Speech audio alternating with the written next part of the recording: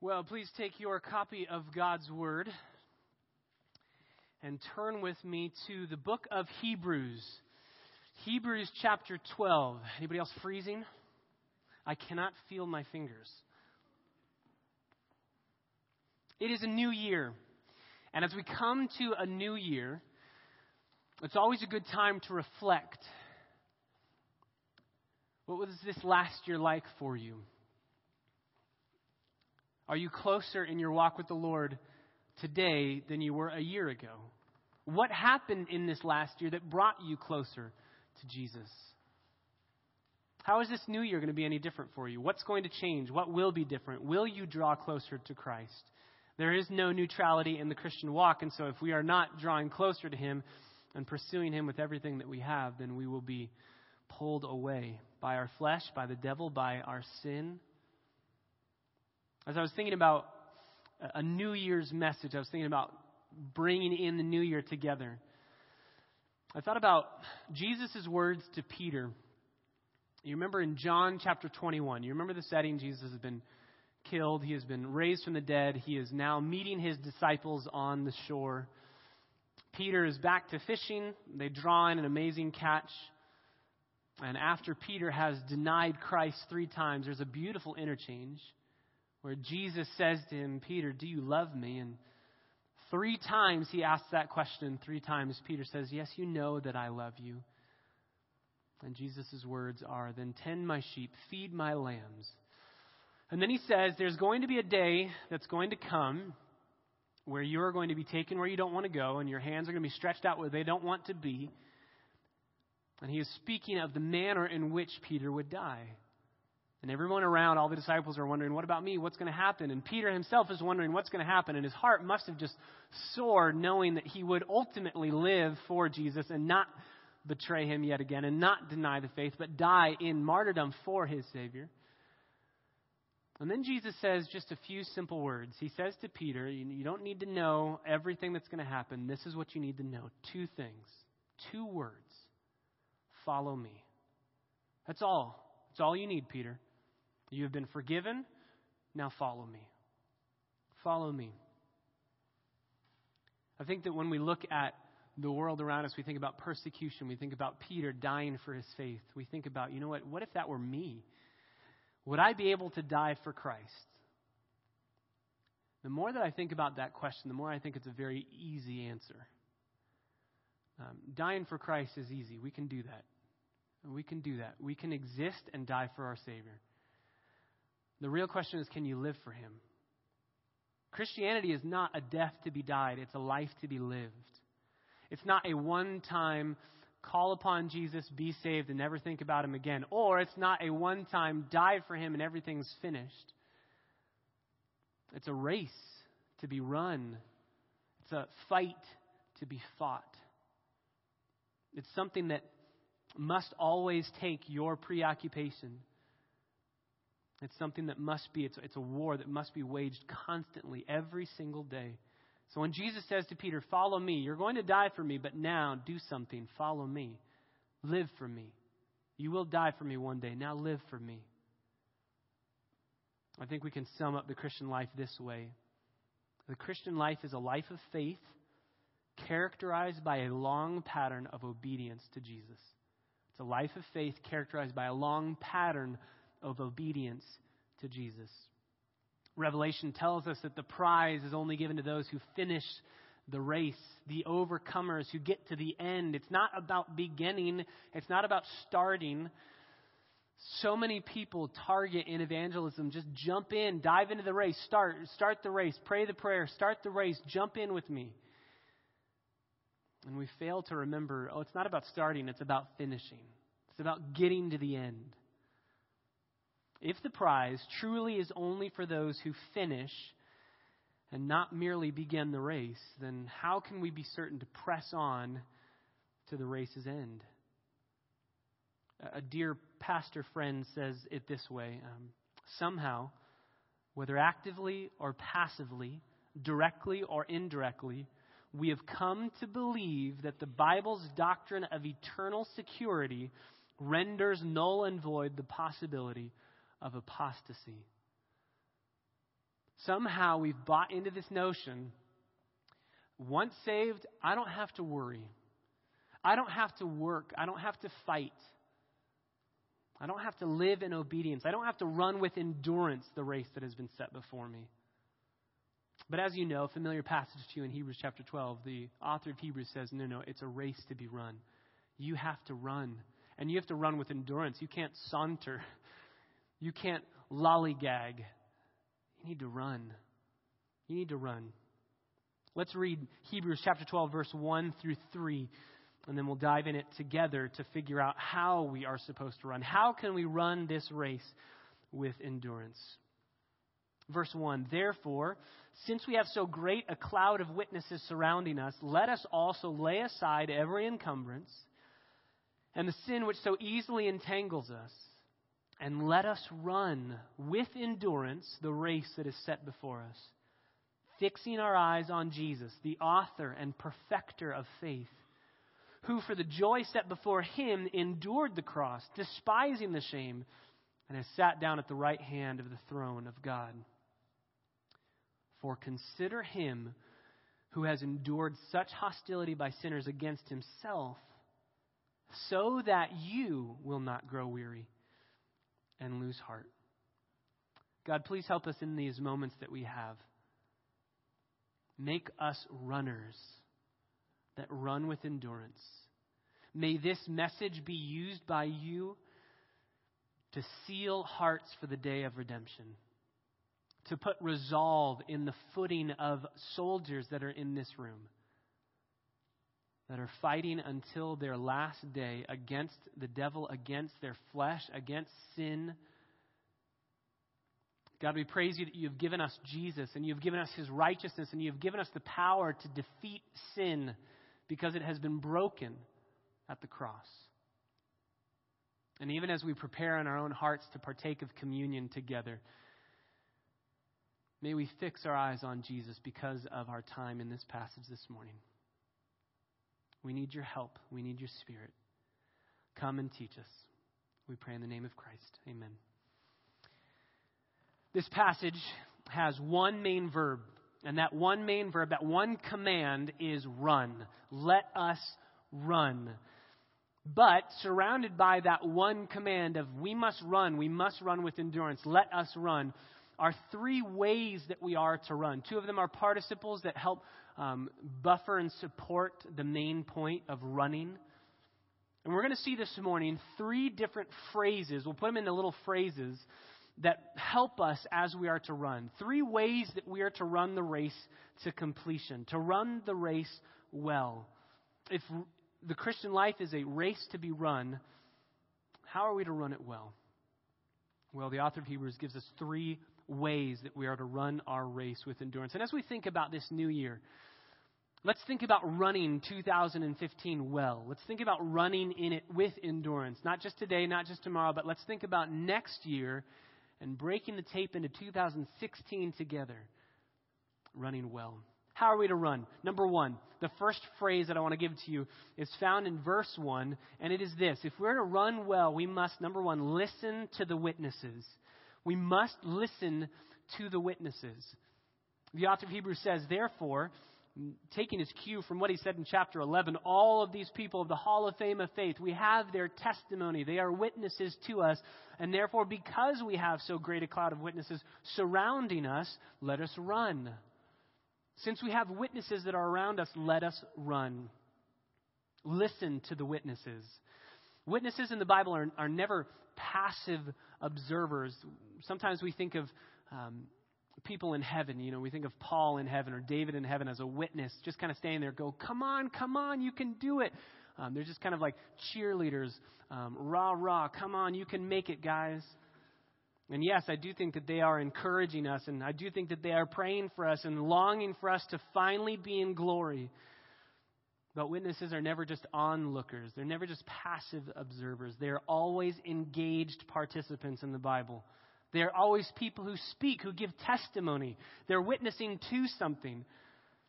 And so the author of Hebrews says we must listen to their testimony. They're speaking to us. What are they telling us?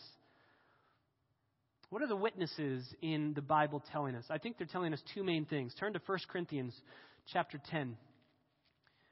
1 Corinthians chapter 10, Paul is writing, talking about Old Testament Israel and how they really, really, really messed up on several occasions. You know this section in verse 13, no temptations overtaken you, but what's common to man. Everybody has temptations. Everybody has struggles. It's as old as the Old Testament Israelites, and you're struggling with the same thing. But he says this in verse 11, 1 Corinthians chapter 10, verse 11. Now, these things happened to them. What are these things? Well, it's the punishment that they received, the serpents that came out. It's the way that God judged and dealt with Old Testament Israel. All of these things happened to them as an example, and they were written down for our instruction, upon whom the ends of the ages have come. So, the first thing that we can learn from the witnesses, the first example that they are giving to us is how not to live. How not to live. If you ask, a youth group, you ask junior hires, you tell them, I want you to be like David. I want you to be like David in the Bible. I think their response might be, well, which David? The David who fought Goliath or the David who committed adultery with Bathsheba? Which David do you want me to be like? I think we are told by the witnesses as we listen to their example of how not to live. How not to live. And 1 Corinthians 10:11 tells us that. Now turn to Romans chapter 15. Romans chapter 15 tells us the second reason or the second message that the witnesses are preaching to us. This is Romans chapter 15, verse 4. For whatever was written in earlier times was written for our instruction. That's the same thing that Paul said in 1 Corinthians 10. It's written for our instruction. But in 1 Corinthians 10, it was written as an example to us of how not to live. And now in Romans chapter 15, he says it was written for our instruction so that through perseverance and the encouragement of the Scriptures, we might have hope. So it's not only a witness to how not to live, but the Scriptures and the example of the witnesses as we listen to them is a picture of how to live. Hope. Hope in the fact that God grants grace. Hope in the fact that the David who killed Goliath and the David who slept with Bathsheba are all a David forgiven under the grace of Jesus Christ. They're written for our hope. We must listen to the witnesses. In the summer, we're going to go back to our summer through the Psalms. One of the things I love about the Psalms is they're always listening to witnesses. Psalm 77 is all about remember the time when. Remember the time when. Remember the time when. Let's listen to the testimony of the witnesses in Scripture. They teach us about the faithfulness of God, the trustworthiness of God. As we go into 2015, there will be many times where you will think God is not trustworthy. There will be many times you will be tempted to place your hope and confidence in something else or someone else. And that's why the author of Hebrews says we must listen to the witnesses.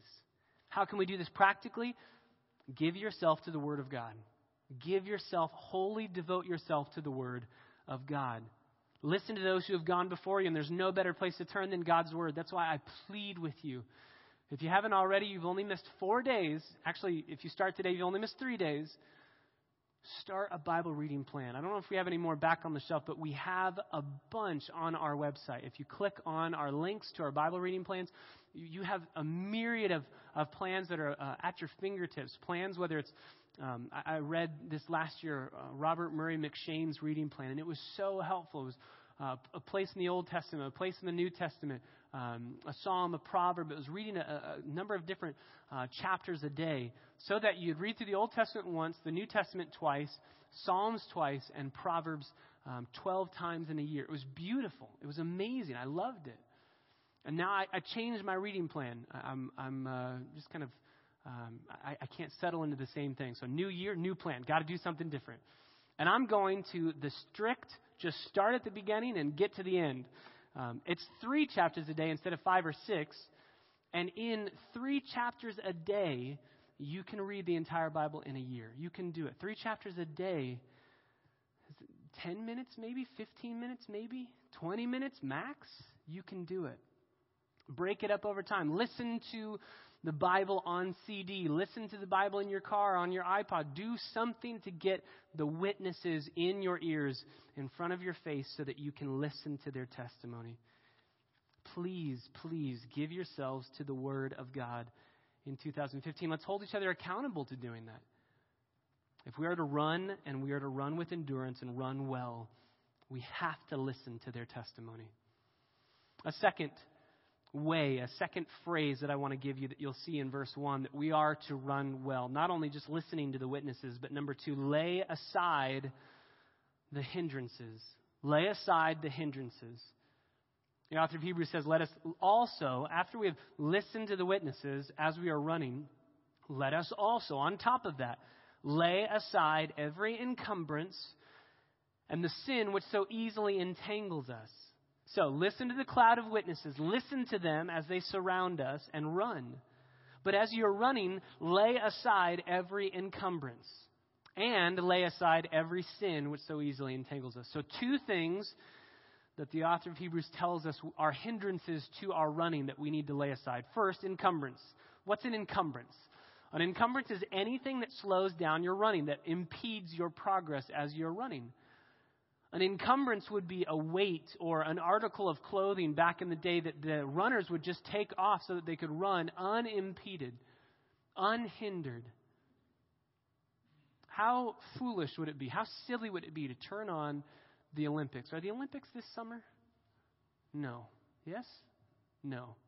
Whenever the Olympics happen in the summer, soon to be, what if you turned on the Olympics and you saw in the 100-meter dash, you saw somebody walk out there. They're always dressed in indecent clothing.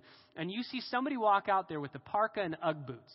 I'm going to run the 100-meter dash and I'm going to beat everybody. That's foolishness.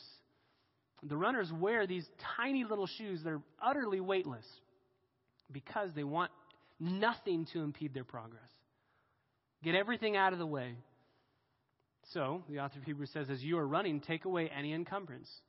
He's going to say take away sin, so we know that there are bad things that we are to stop doing.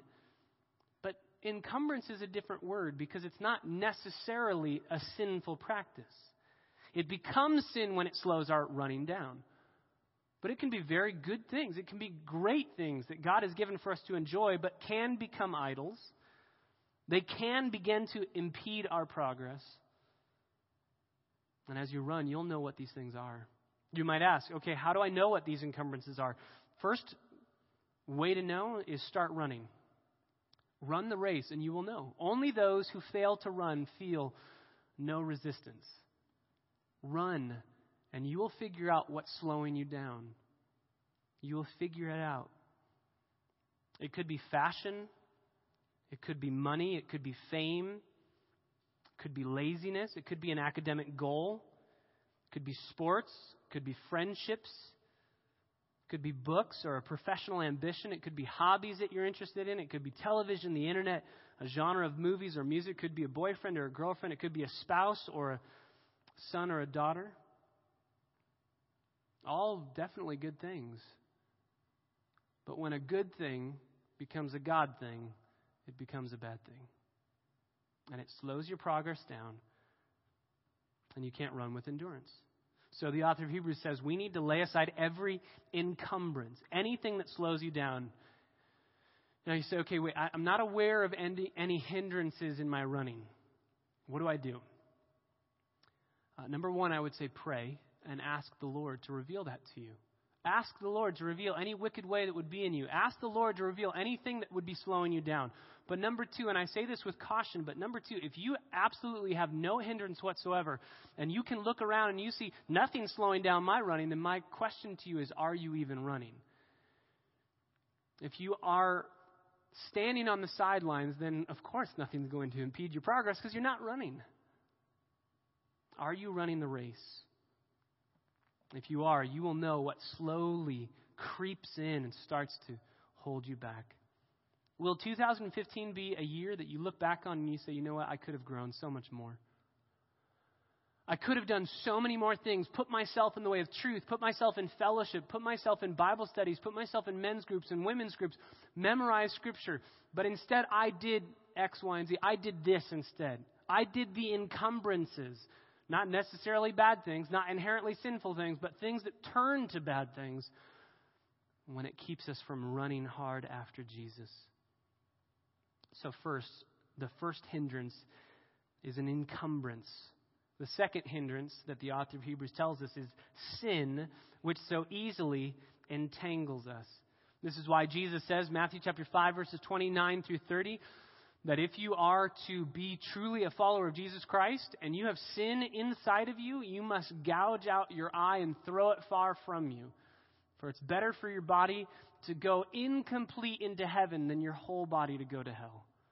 We must deal radically with our sin this year. Can I ask you, what sin is there in your life that you still coddle, that you still cling to, that this year you can get radical with and start dealing with it the way that the Lord has told us to deal with our sin? I love the imagery that Jesus gives us in that passage.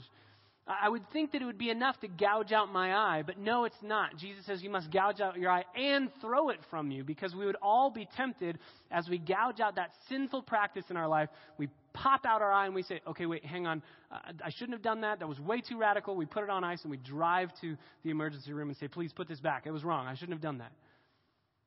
Jesus says, deal with sin radically. Deal with sin radically. Always reminds me of C.S. Lewis in his book, The Great Divorce. There's a picture of a ghost who is trying to enter into heaven. And as he's trying to get into heaven, he walks up and the angel that's standing there says, you can't come in. You have this lizard on your shoulder. And the ghost says, oh, he's always been with me. He's never going to hurt anybody. It's okay. Let me in. And the angel says, no, you can't come in with that lizard. And the ghost looks at the lizard and realizes this lizard's never really done anything helpful for me. It's just constantly hurting me and annoying me. But he struggles. I don't want to give it up. Maybe I can hide it. Maybe I can get in without them knowing.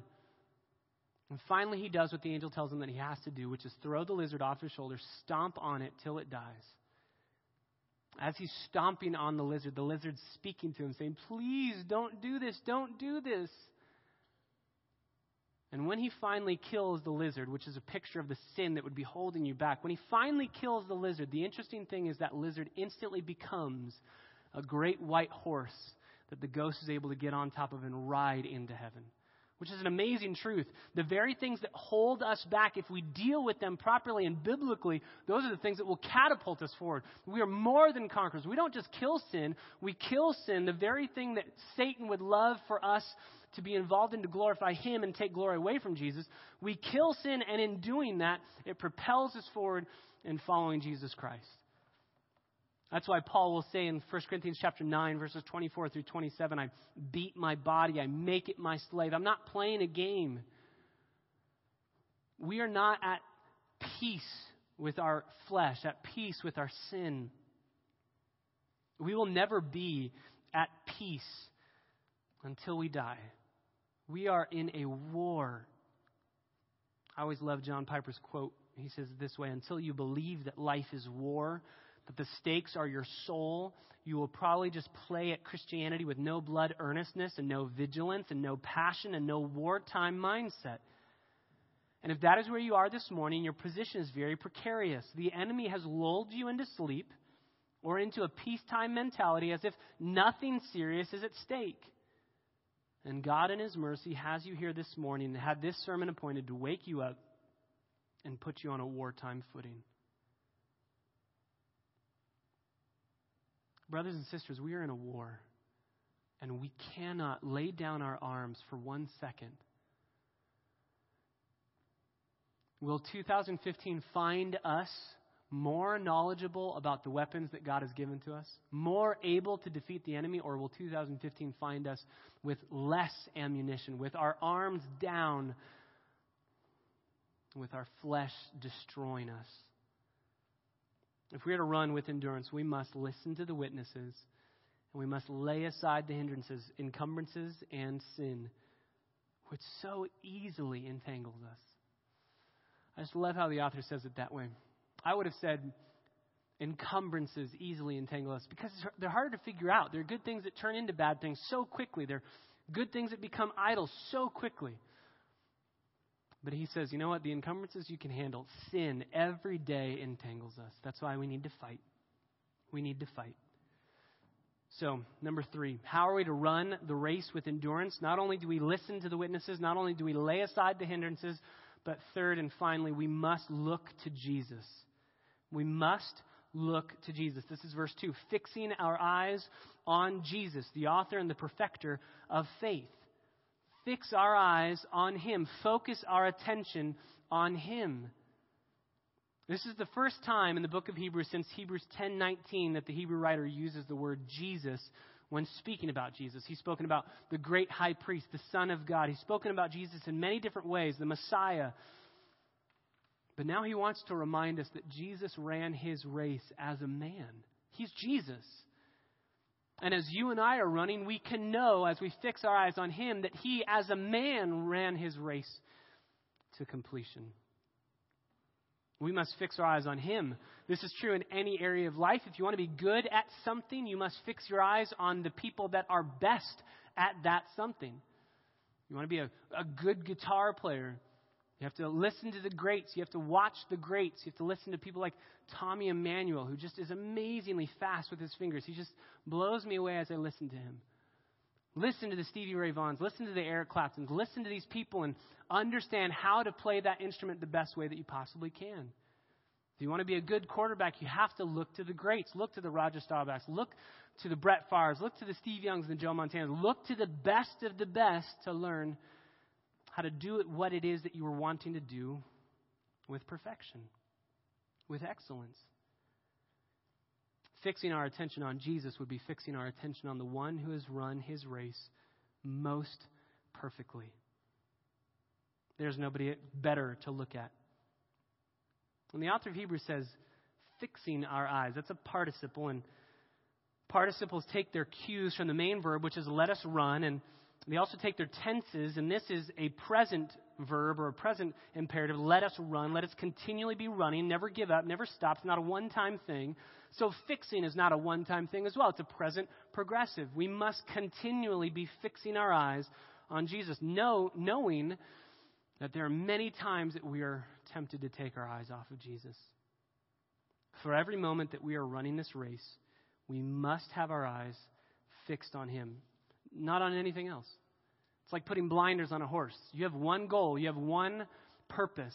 Stare at that and at nothing else. Let nothing else be a distraction. Notice what the author of Hebrews does not tell us that we are supposed to fix our eyes on. Notice what he is telling us to and not to fix our eyes on. Just 3 observations of things that people tend to fix their eyes on instead of Jesus. And sometimes they think that they're doing a good thing. First, circumstances. Author of Hebrews says, fix your eyes on Jesus, not your circumstances. We're running a race. Well, it's getting a little cloudy out here. It looks like rain. Maybe we should take a break. No, don't fix your eyes on the circumstances. Trials and temptations around you, fix your eyes on Jesus, not on what's going on around you. Number 2, don't fix your eyes on other runners. We are supposed to listen to the witnesses, but not fix our eyes on them. We're supposed to listen to those around us, be discipled by those older than us in the faith, but never fix our eyes on them. Sometimes when we're running, we look at people and we say, I'm doing a lot better than they are, and we start to slow down. Or sometimes we look at somebody way ahead and say, I'll never reach that, and we give up. We are not supposed to fix our eyes on anything but Jesus. And number 3, and I think this is important for this morning as we come to the Lord's table, we are not supposed to fix our eyes on ourselves. We're supposed to fix our eyes on Jesus, not ourselves. Hopefully you hear many times at CBC, you must look inside. You must examine yourself. But that is not the ultimate place where you look. And that is definitely not the ultimate place where you fix your gaze. We can constantly be under the oppression of, am I enough? Am I good enough? Have I read enough? Have I prayed enough? Am I good enough? That's why the author of Hebrews says, forget it all. Fix your eyes on Jesus and nothing else. But why? Why fix our eyes on Jesus? Let me give you 2 reasons as to why we should fix our eyes on Jesus and nothing else. Number 1, because Jesus ran his race in absolute perfection. Jesus ran his race in absolute perfection. The witnesses all had faults, all failed. They all preached a better message than they could live out. But not so with Jesus.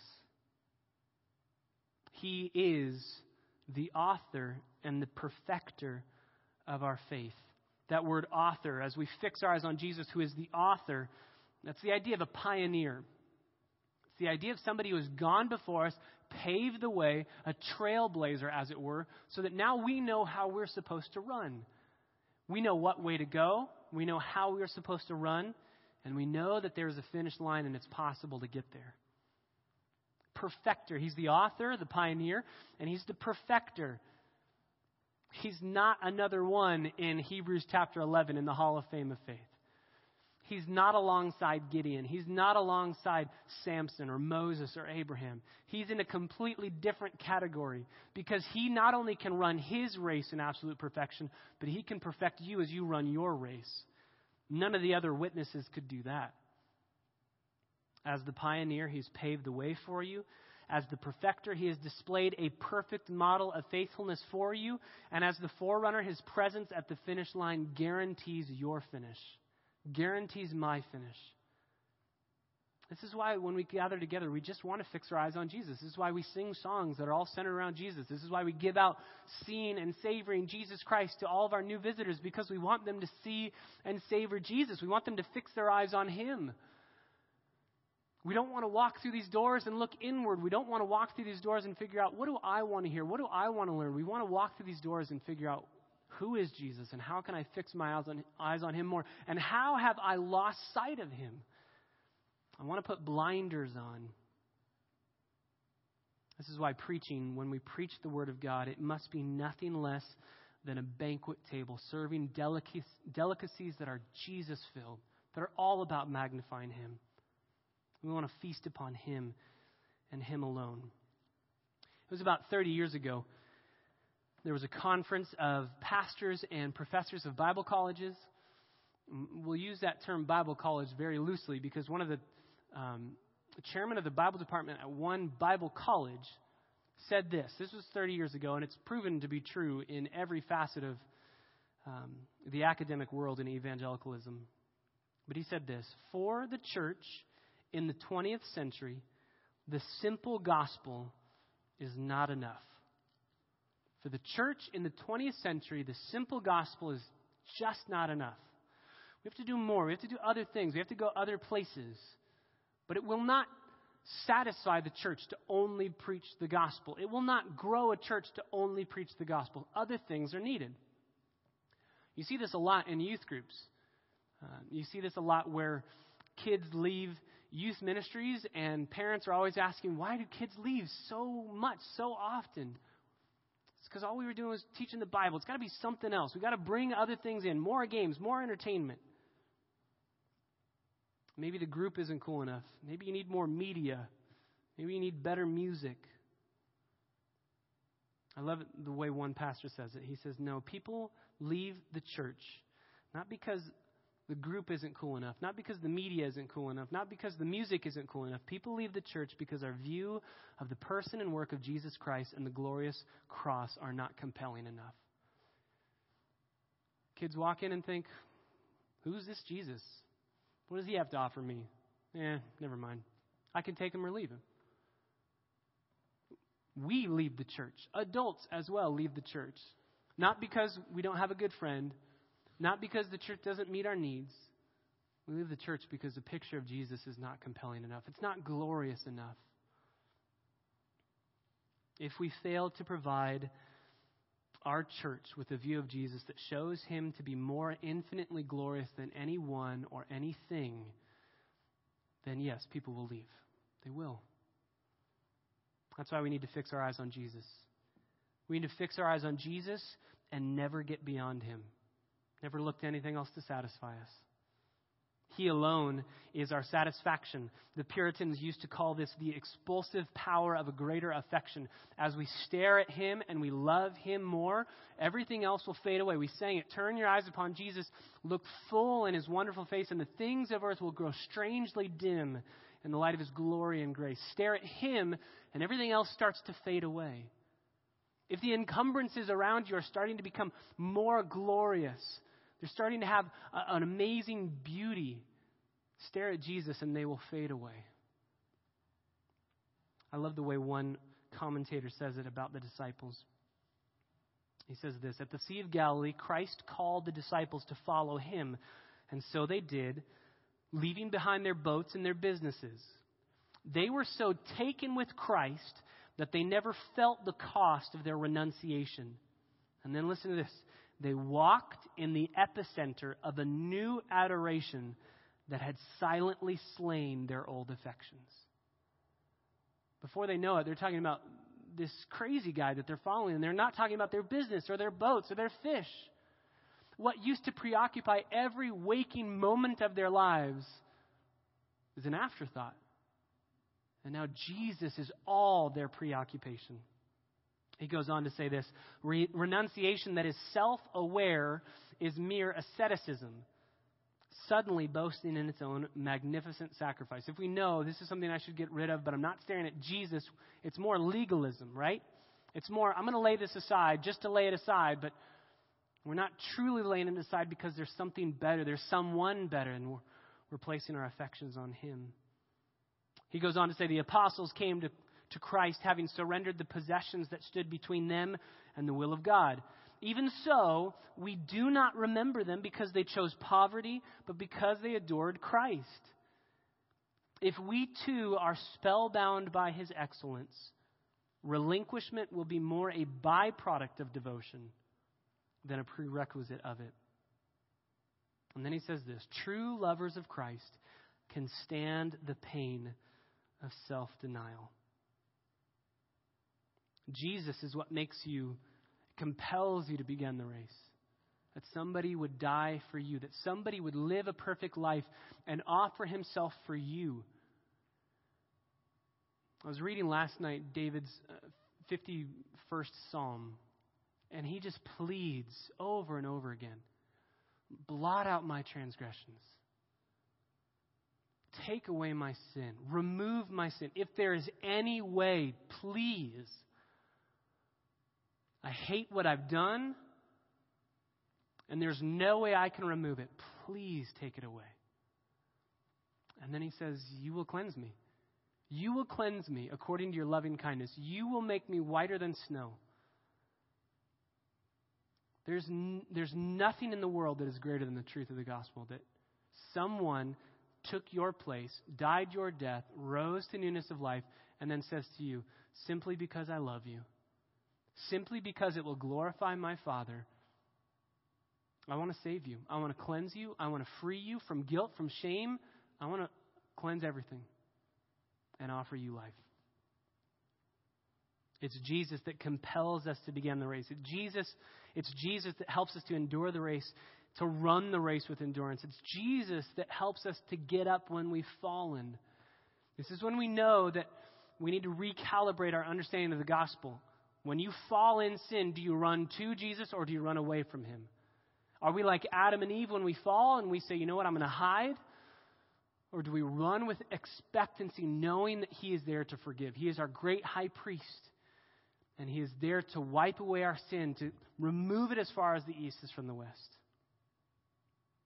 An adoration of Jesus Christ, adoring him, treasuring him, cherishing him, will make laying aside of any hindrance easy. It will just take the pain out of it. It will make it purposeful, and it will make it not legalistic. Turn our eyes upon Jesus. But the opposite is true. If, for whatever reason, I am distracted and my eyes are fixed on something other than Jesus, then I slow down in my running. What once was a quick pace becomes a walking. Walking turns into crawling. Crawling turns into sitting, and sitting turns into quitting.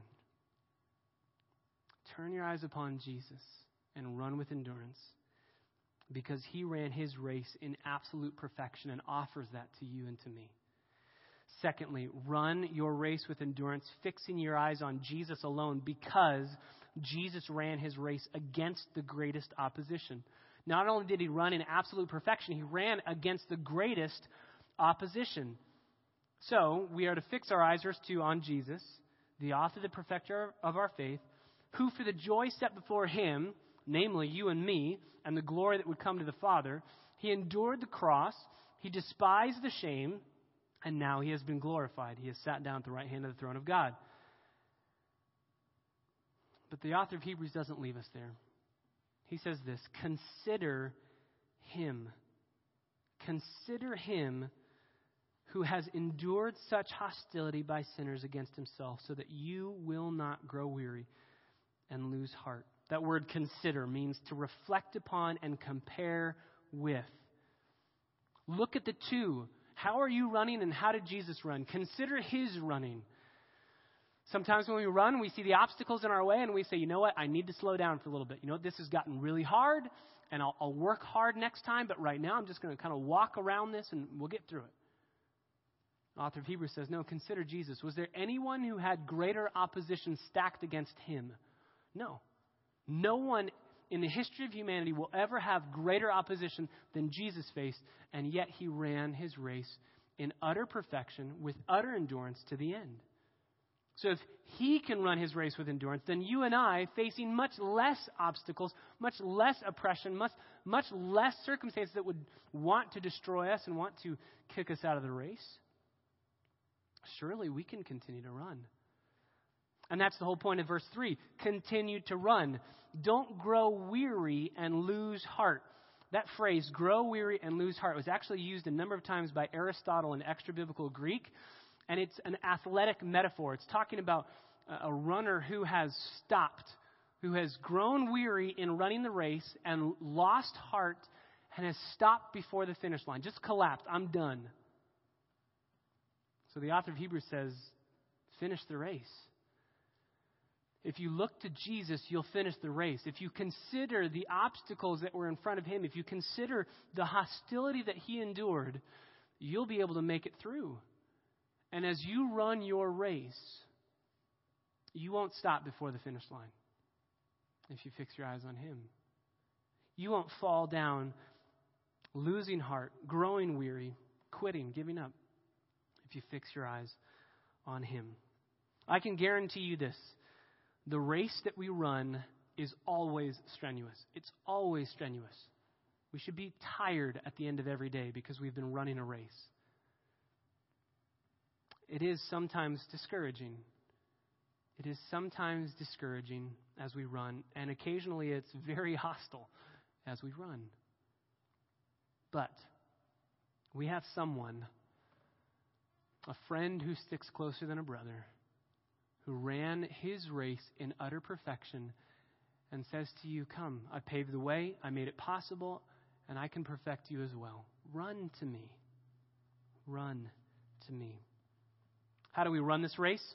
We listen to the witnesses around us. We lay aside the hindrances and we look to Jesus because he ran his race in absolute perfection and he ran his race even in the midst of the greatest opposition. We too can run. Brothers and sisters, can we say against that Bible professor, the simple, precious, beautiful gospel of Jesus Christ will always be enough? Always be enough. Charles Spurgeon says it this way. Are you content to follow Jesus from a distance? Oh, let me affectionately warn you. For it is a grievous thing when we can live contentedly without the present enjoyment of the Savior's face. Let us work to feel what an evil thing this is. Little love to our own dying Savior. Little joy in our precious Jesus. Little fellowship with the beloved. Hold true remorse in your soul while you sorrow over your hardness of heart. But don't stop at sorrow. Remember where you first received salvation and go at once to the cross. There and only there can you wake up your spirit.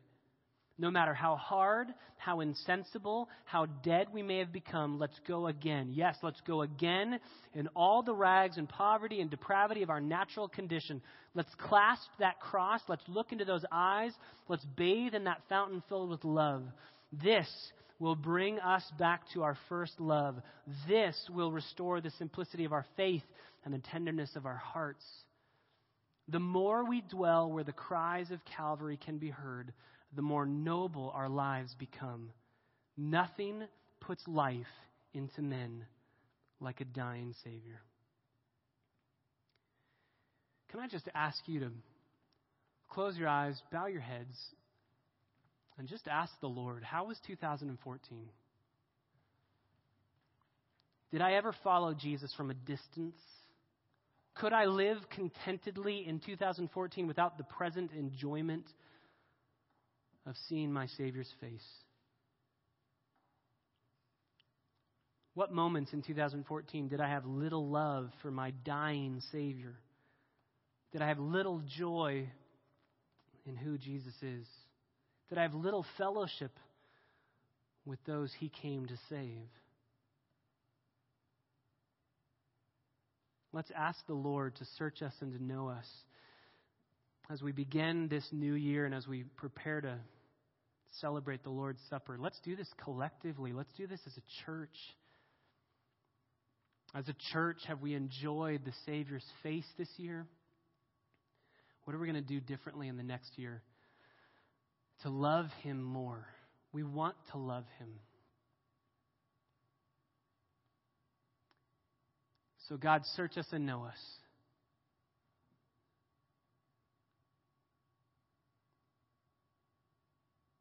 God, we love Jesus. We are blown away that He would even consider us, even be mindful of us. And we know that we have begun a race that's not about beginning, it's about ending, it's about finishing strong. We do not want to grow weary and give up before we cross that finish line. God, please make us runners who run with endurance. May we listen to the witnesses this year. There are so many found in the pages of your word. God, may we give ourselves to your word this year. And may we behold wonderful things from your word. And there are so many witnesses around us, whether biographies, whether men and women in this church that have gone before us in many different ways. God, may we give ourselves to discipleship in listening to these witnesses. May we be faithful to our Bible studies that we gather together, not for the purpose of checking something off the list, but because if we do not gather, we will stop running.